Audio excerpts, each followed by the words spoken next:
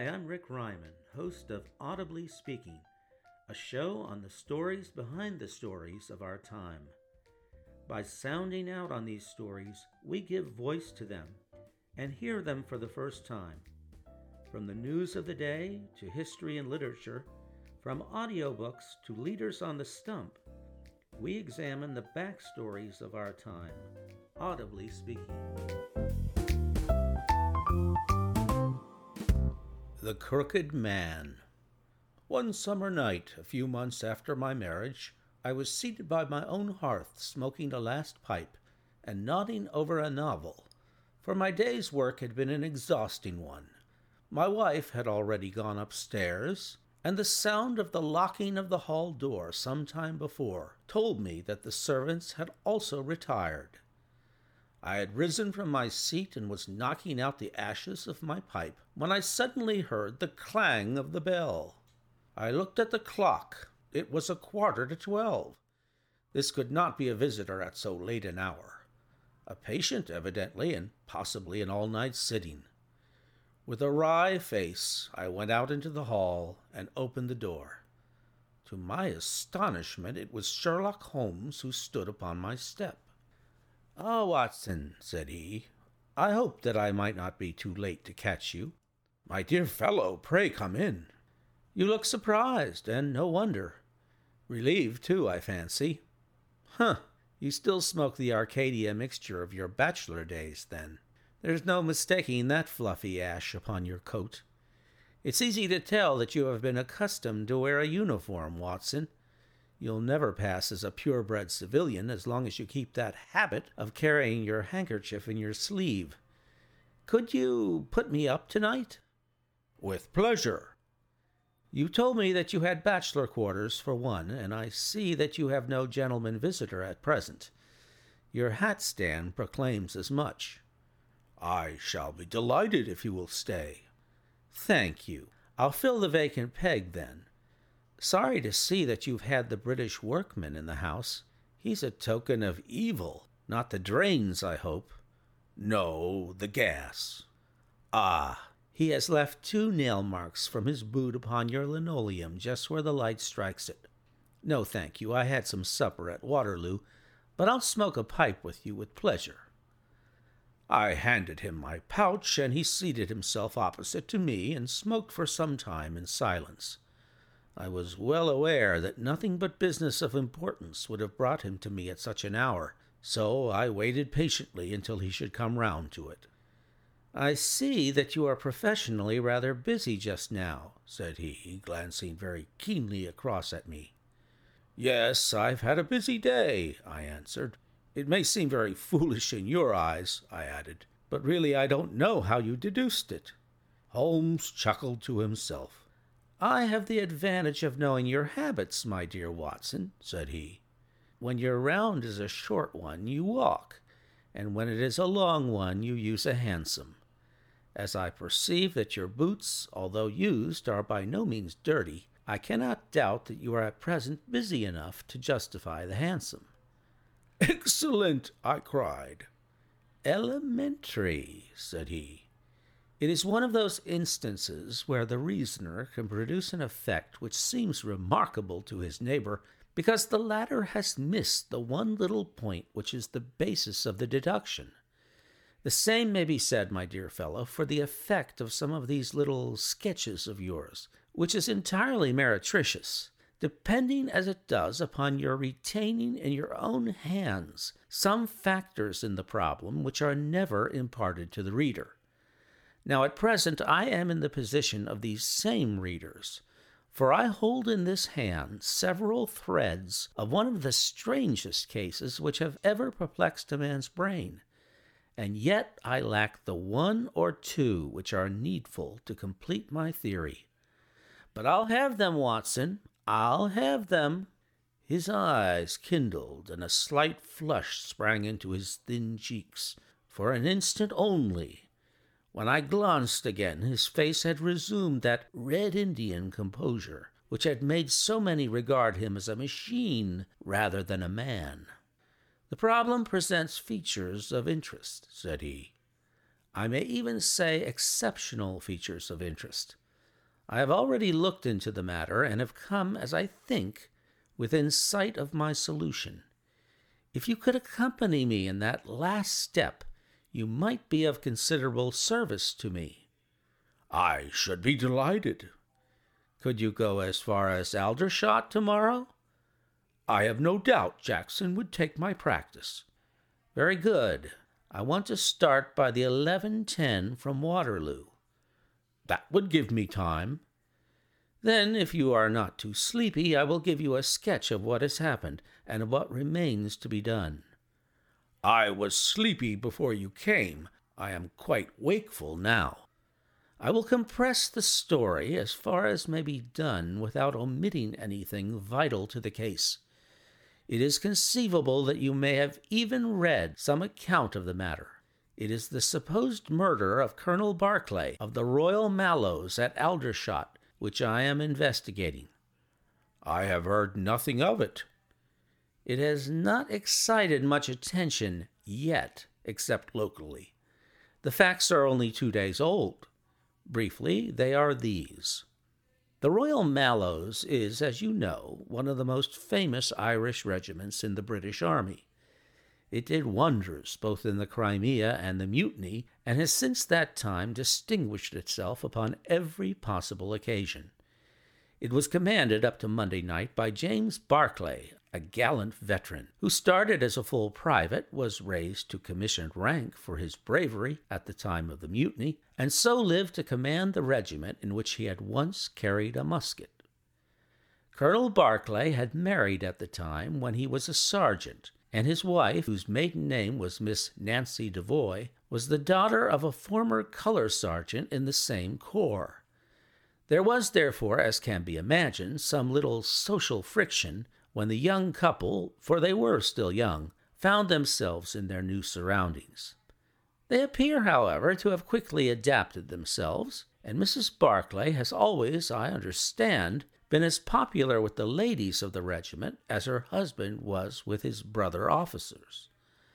I may add that she was a woman of great beauty, and that even now, when she has been married for upwards of 30 years, she is still of a striking and queenly appearance. Colonel Barclay's family life appears to have been a uniformly happy one. Major Murphy, to whom I owe most of my facts, assures me that he has never heard of any misunderstanding between the pair. On the whole, he thinks that Barclay's devotion to his wife was greater than his wife's to Barclay. He was acutely uneasy if he were absent from her for a day. She, on the other hand, though devoted and faithful, was less obtrusively affectionate. But they were regarded in the regiment as the very model of a middle-aged couple.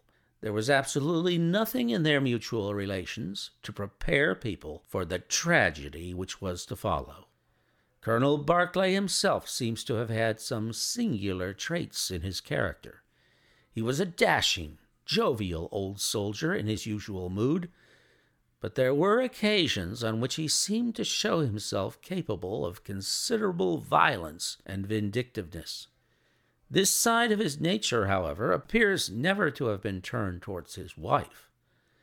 Another fact which had struck Major Murphy and 3 out of 5 of the other officers with whom I had conversed was the singular sort of depression which came upon him at times. As the Major expressed it, the smile had often been struck from his mouth, as if by some invisible hand, when he has been joining the gaieties and chaff of the mess table. For days on end, when the mood was on him, he has been sunk in the deepest gloom.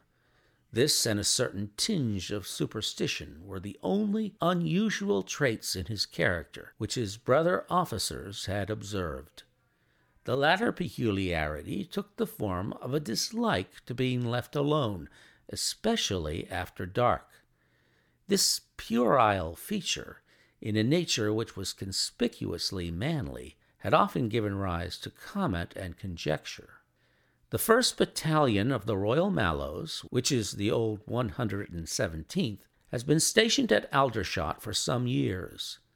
The married officers live out of barracks, and the colonel has during all this time occupied a villa called Lachine, about half a mile from the north camp. The house stands in its own grounds, but the west side of it is not more than 30 yards from the high road. A coachman and 2 maids form the staff of servants. These, with their master and mistress, were the sole occupants of Lachine, for the Barclays had no children, nor was it usual for them to have resident visitors. Now for the events at Lachine between 9 and 10 on the evening of last Monday. Mrs. Barclay was, it appears, a member of the Roman Catholic Church, and had interested herself very much in the establishment of the Guild of St. George, which was formed in connection with the Watt Street Chapel for the purpose of supplying the poor with cast-off clothing. A meeting of the Guild had been held that evening at 8, and Mrs. Barclay had hurried over her dinner in order to be present at it. When leaving the house, she was heard by the coachman to make some commonplace remark to her husband, and to assure him that she would be back before very long. She then called for Miss Morrison, a young lady who lives in the next villa, and the two went off together to their meeting. It lasted 40 minutes, and at 9:15, Mrs. Barclay returned home, having left Miss Morrison at her door as she passed. There is a room which is used as a morning room at Lachine. This faces the road and opens by a large glass folding door onto the lawn.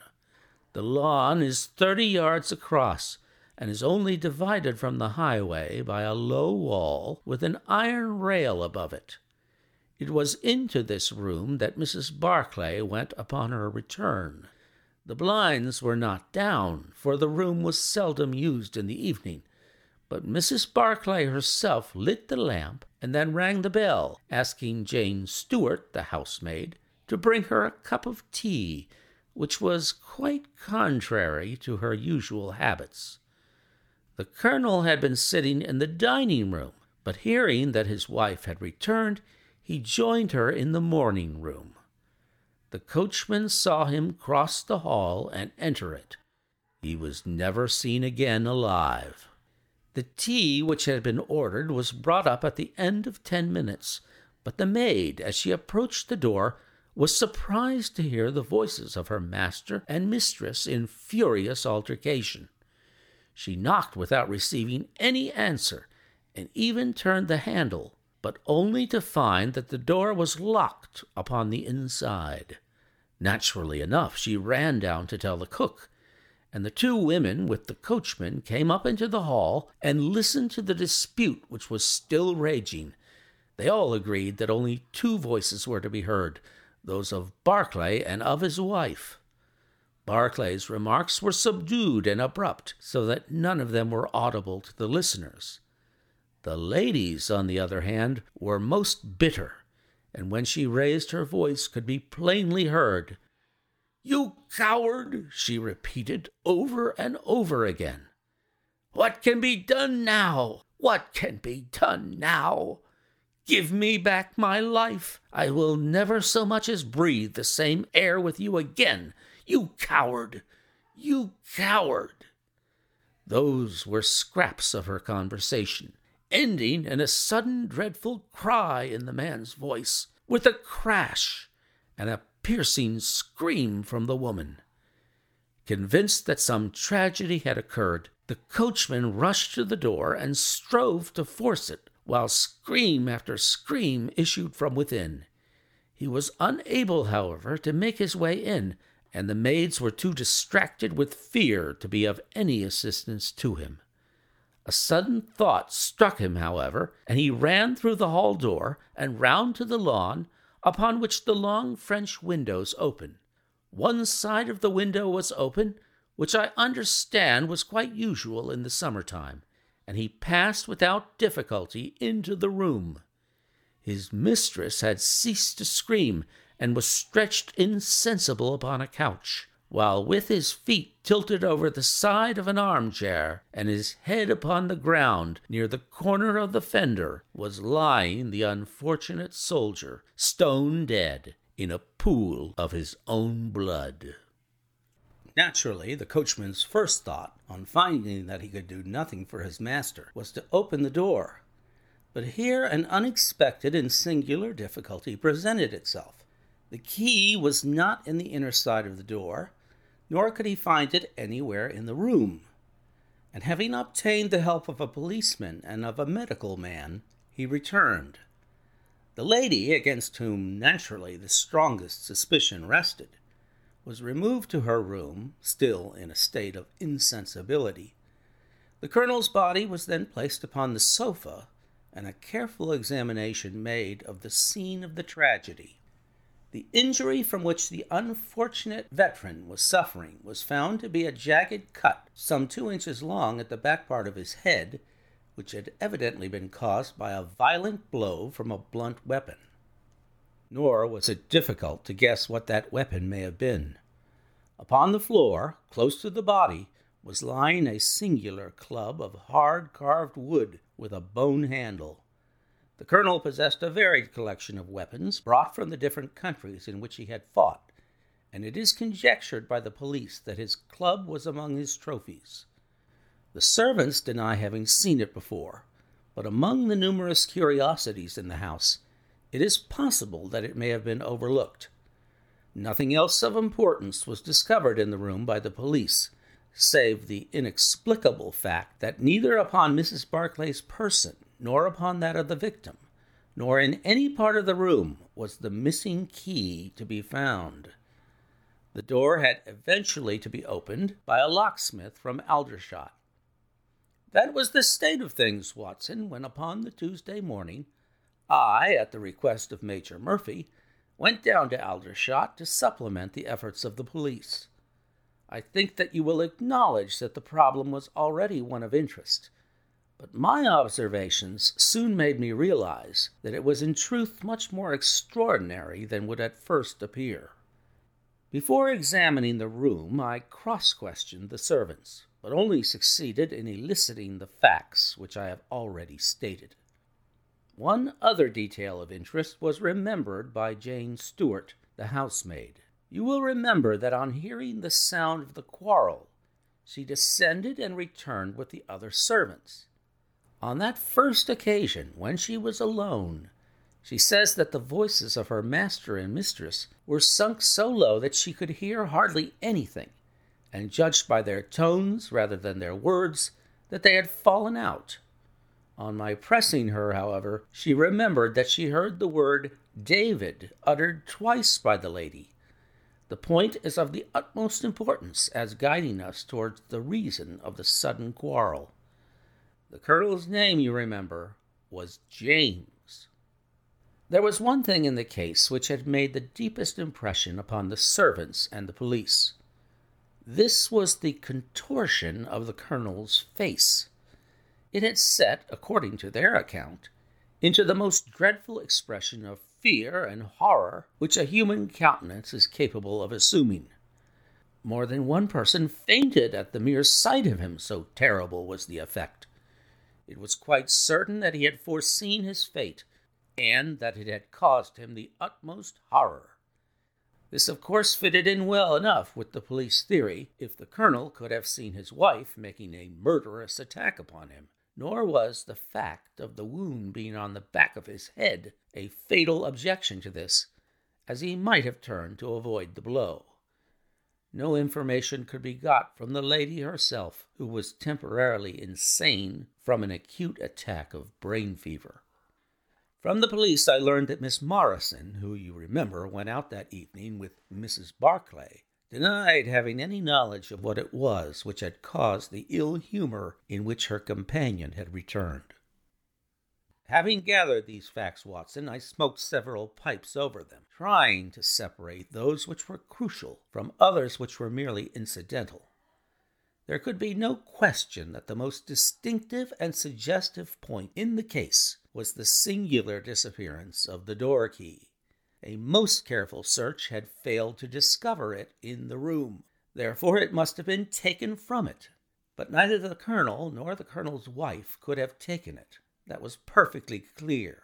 Therefore a third person must have entered the room, and that third person could only have come in through the window. It seemed to me that a careful examination of the room and the lawn might possibly reveal some traces of this mysterious individual. You know my methods, Watson.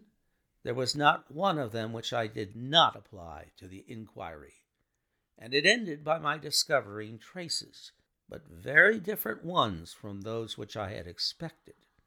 There had been a man in the room, and he had crossed the lawn coming from the road. I was able to obtain 5 very clear impressions of his footmarks, one in the roadway itself, at the point where he had climbed the low wall, 2 on the lawn, and 2 very faint ones upon the stained boards near the window where he had entered. He had apparently rushed across the lawn, for his toe marks were much deeper than his heels. But it was not the man who surprised me. It was his companion. His companion? Holmes pulled a large sheet of tissue paper out of his pocket and carefully unfolded it upon his knee. "What do you make of that?" he asked. The paper was covered with the trackings of the footmarks of some small animal. It had 5 well-marked footpads, an indication of long nails, and the whole print might be nearly as large as a dessert spoon. "It's a dog," said I. Did you ever hear of a dog running up a curtain? I found distinct traces that this creature had done so. A monkey, then? But it is not the print of a monkey. What can it be, then? Neither dog, nor cat, nor monkey, nor any creature that we are familiar with. I have tried to reconstruct it from the measurements. Here are 4 prints where the beast has been standing motionless. You see that it is no less than 15 inches from forefoot to hind. Add to that the length of neck and head, and you get a creature not much less than 2 feet long, probably more if there is any tail. But now observe this other measurement. The animal has been moving, and we have the length of its stride. In each case it is only about 3 inches. You have an indication, you see, of a long body with very short legs attached to it. It has not been considerate enough to leave any of its hair behind. But its general shape must be what I have indicated, and it can run up a curtain, and it is carnivorous. How do you deduce that? Because it ran up the curtain. A canary's cage was hanging in the window, and its aim seems to have been to get at the bird. Then what was the beast? If I could give it a name, it might go a long way towards solving the case. On the whole, it was probably some creature of the weasel and stoat tribe, and yet it is larger than any of these that I have seen. But what had it to do with the crime? That also is still obscure. But we have learned a good deal, you perceive. We know that a man stood in the road looking at the quarrel between the Barclays. The blinds were up and the room lighted. We know also that he ran across the lawn, entered the room, accompanied by a strange animal, and that he either struck the colonel or, as is equally possible, that the colonel fell down from sheer fright at the sight of him and cut his head on the corner of the fender. Finally, we have the curious fact that the intruder carried away the key with him when he left. Your discoveries seem to have left the business more obscure than it was before, said I. Quite so. They undoubtedly showed that the affair was much deeper than was at first conjectured. I thought the matter over, and I came to the conclusion that I must approach the case from another aspect. But really, Watson, I am keeping you up, and I might just as well tell you all this on our way to Aldershot tomorrow. Thank you. You have gone rather too far to stop. It is quite certain that when Mrs. Barclay left the house at 7:30, she was on good terms with her husband. She was never, as I think I have said, ostentatiously affectionate, but she was heard by the coachman chatting with the colonel in a friendly fashion. Now it was equally certain that immediately on her return she had gone to the room in which she was least likely to see her husband, had flown to tea as an agitated woman will, and finally, on his coming into her, had broken into violent recriminations. Therefore, something had occurred between 7:30 and 9 o'clock which had completely altered her feelings towards him. But Miss Morrison had been with her during the whole of that hour and a half. It was absolutely certain, therefore, in spite of her denial, that she must know something of the matter. My first conjecture was that possibly there had been some passages between this young lady and the old soldier, which the former had now confessed to the wife. That would account for the angry return, and also for the girl's denial that anything had occurred. Nor would it be entirely incompatible with most of the words overheard. But there was the reference to David, and there was the known affection of the colonel for his wife to weigh against it, to say nothing of the tragic intrusion of this other man, which might, of course, be entirely disconnected with what had gone before.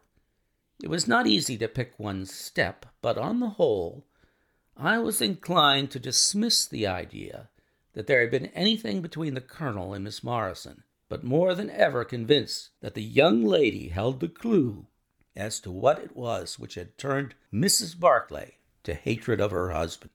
I took the obvious course, therefore, of calling upon Miss Morrison, of explaining to her that I was perfectly certain that she held the facts in her possession, and of assuring her that her friend Mrs. Barclay might find herself in the dock upon a capital charge unless the matter was cleared up. Miss Morrison is a little ethereal slip of a girl, with timid eyes and blonde hair, but I found her by no means wanting in shrewdness and common sense. She sat thinking for some time after I had spoken, and then, turning to me with a brisk air of resolution, she broke into a remarkable statement which I will condense for your benefit. Miss Morrison is a little ethereal slip of a girl, with timid eyes and blonde hair, but I found her by no means wanting in shrewdness and common sense. She sat thinking for some time after I had spoken, and then, turning to me with a brisk air of resolution, she broke into a remarkable statement which I will condense for your benefit. "I promised my friend that I would say nothing of the matter, and a promise is a promise," said she. "But if I can really help her when so serious a charge is laid against her, and when her own mouth, poor darling, is closed by illness, then I think I am absolved from my promise. I will tell you exactly what happened upon Monday evening. We were returning from the Watt Street Mission about 8:45 o'clock. On our way, we had to pass through Hudson Street, which is a very quiet thoroughfare. There is only one lamp in it upon the left-hand side, and as we approached this lamp, I saw a man coming towards us with his back very bent, and something like a box slung over one of his shoulders. He appeared to be deformed, for he carried his head low and walked with his knees bent. We were passing him when he raised his face to look at us in the circle of light thrown by the lamp, and as he did so, he stopped and screamed out in a dreadful voice, 'My God, it's Nancy!' Mrs. Barclay turned as white as death, and would have fallen down had the dreadful-looking creature not caught hold of her. I was going to call for the police, but she, to my surprise, spoke quite civilly to the fellow. 'I thought you had been dead this 30 years, Henry,' she said in a shaking voice. 'So I have,' said he, and it was awful to hear the tones that he said it in. He had a very dark, fearsome face, and a gleam in his eyes that comes back to me in my dreams. His hair and whiskers were shot with gray, and his face was all crinkled and puckered like a withered apple. 'Just walk on a little way, dear,' said Miss Barclay. 'I want to have a word with this man. There is nothing to be afraid of.' She tried to speak boldly, but she was still deadly pale, and could hardly get her words out for the trembling of her lips. I did as she asked me, and they talked together for a few minutes. Then she came down the street with her eyes blazing, and I saw the crippled wretch standing by the lamp-post and shaking his clenched fists in the air as if he were mad with rage. She never said a word until we were at the door here, when she took me by the hand and begged me to tell no one what had happened. "It's an old acquaintance of mine who has come down in the world," said she. "When I promised her I would say nothing, she kissed me, and I have never seen her since. I have told you now the whole truth, and if I withheld it from the police, it is because I did not realize then the danger in which my dear friend stood. I know that it can only be to her advantage that everything should be known."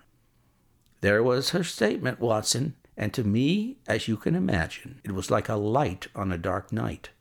Everything which had been disconnected before began at once to assume its true place, and I had a shadowy presentiment of the whole sequence of events.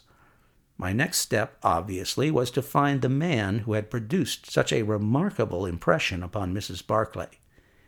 If he were still in Aldershot, it should not be a very difficult matter. There are not such a very great number of civilians, and a deformed man was sure to have attracted attention. I spent a day in the search, and by evening, this very evening, Watson, I had run him down. The man's name is Henry Wood, and he lives in lodgings in this same street in which the ladies met him. He has only been 5 days in the place. In the character of a registration agent, I had a most interesting gossip with his landlady. The man is by trade a conjurer and performer, going round the canteens after nightfall and giving a little entertainment at each.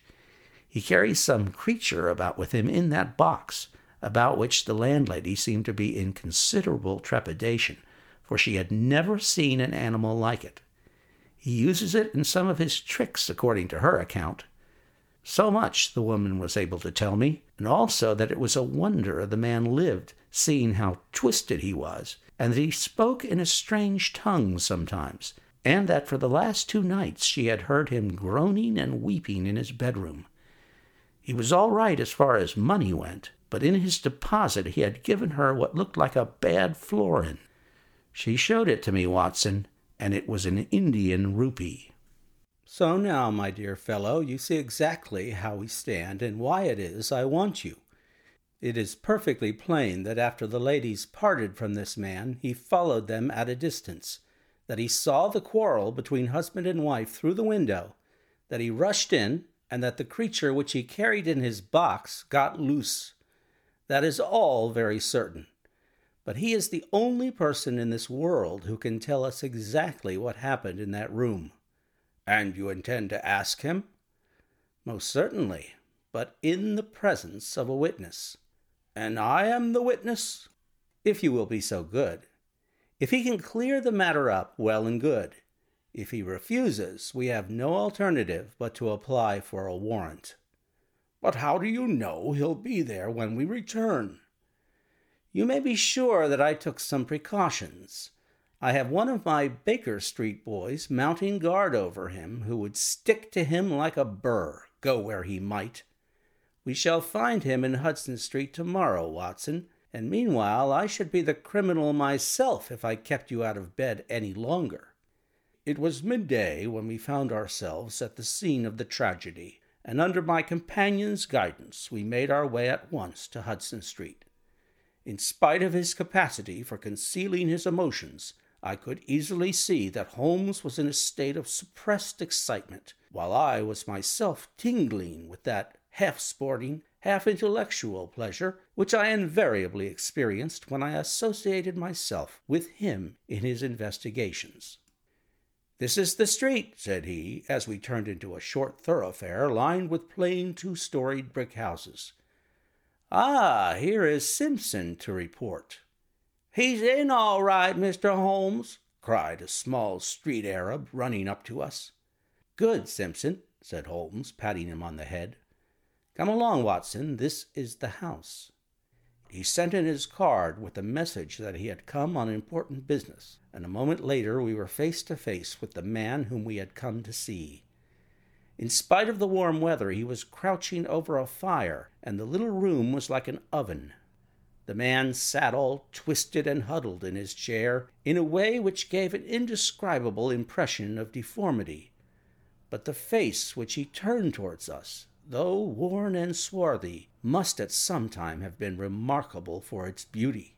He looked suspiciously at us now out of yellow-shot, bilious eyes, and without speaking or rising, he waved towards 2 chairs. "Mr. Henry Wood, late of India, I believe," said Holmes affably. "I've come over this little matter of Colonel Barclay's death." "What should I know about that?" "That's what I want to ascertain. You know, I suppose, that unless the matter is cleared up, Mrs. Barclay, who is an old friend of yours, will in all probability be tried for murder." The man gave a violent start. "I don't know who you are," he cried, "nor how you come to know what you do know. But will you swear that this is true that you tell me?" "Why, they are only waiting for her to come to her senses to arrest her." "My God! Are you in the police yourself?" "No." "What business is it of yours, then?" "It is every man's business to see justice done." "You can take my word that she is innocent." "Then you are guilty." "No, I am not."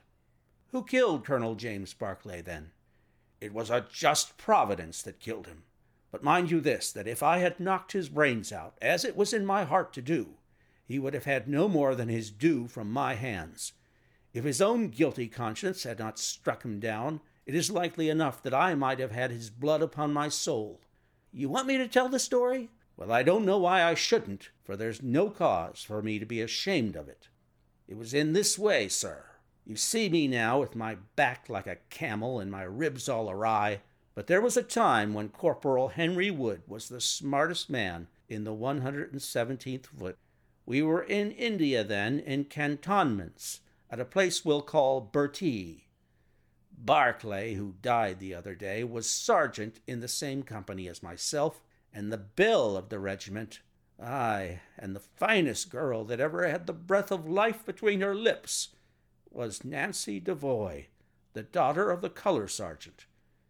There were 2 men that loved her, and one that she loved, and you'll smile when you look at this poor thing huddled before the fire and hear me say that it was for my good looks that she loved me. Well, though I had her heart, her father was upon her marrying Barclay. I was a harum-scarum, reckless lad, and he had an education, and was already marked for the sword belt. But the girl held true to me, and it seemed that I would have had her when the mutiny broke out, and all hell was loose in the country. We were shut up in Bertie, the regiment of us with half a battery of artillery, a company of Sikhs, and a lot of civilians and womenfolk. There were 10,000 rebels round us, and they were as keen as a set of terriers round a rat cage. About the 2nd week of it, our water gave out, and it was a question whether we could communicate with General Neal's column, which was moving up country. It was our only chance, for we could not hope to fight our way out with all the women and children.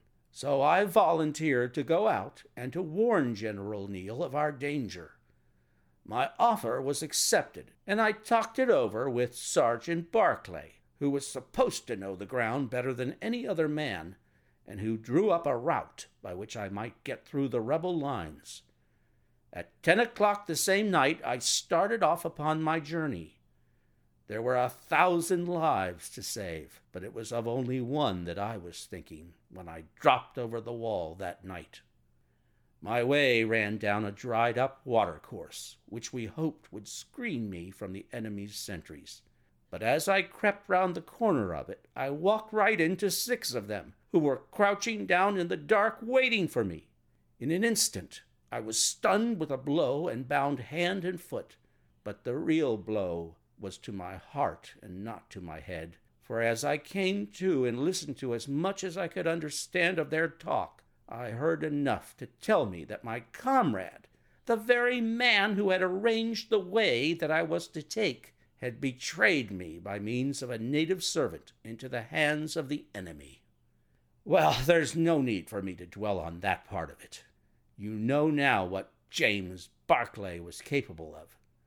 Bertie was relieved by Neal next day, but the rebels took me away with them in their retreat, and it was many a long year before ever I saw a white face again.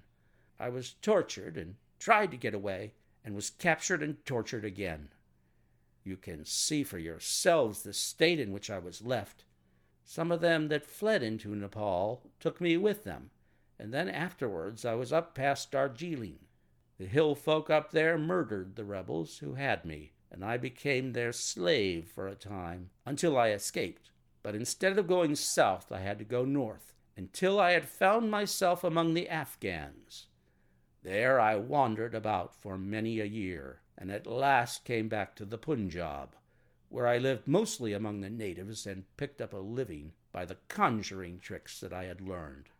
What use was it for me, a wretched cripple, to go back to England or to make myself known to my old comrades? Even my wish for revenge would not make me do that. I had rather that Nancy and my old pals should think of Harry Wood as having died with a straight back than see him living and crawling with a stick like a chimpanzee.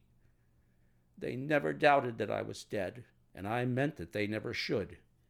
I heard that Barclay had married Nancy and that he was rising rapidly in the regiment, but even that did not make me speak. But when one gets old, one has a longing for home.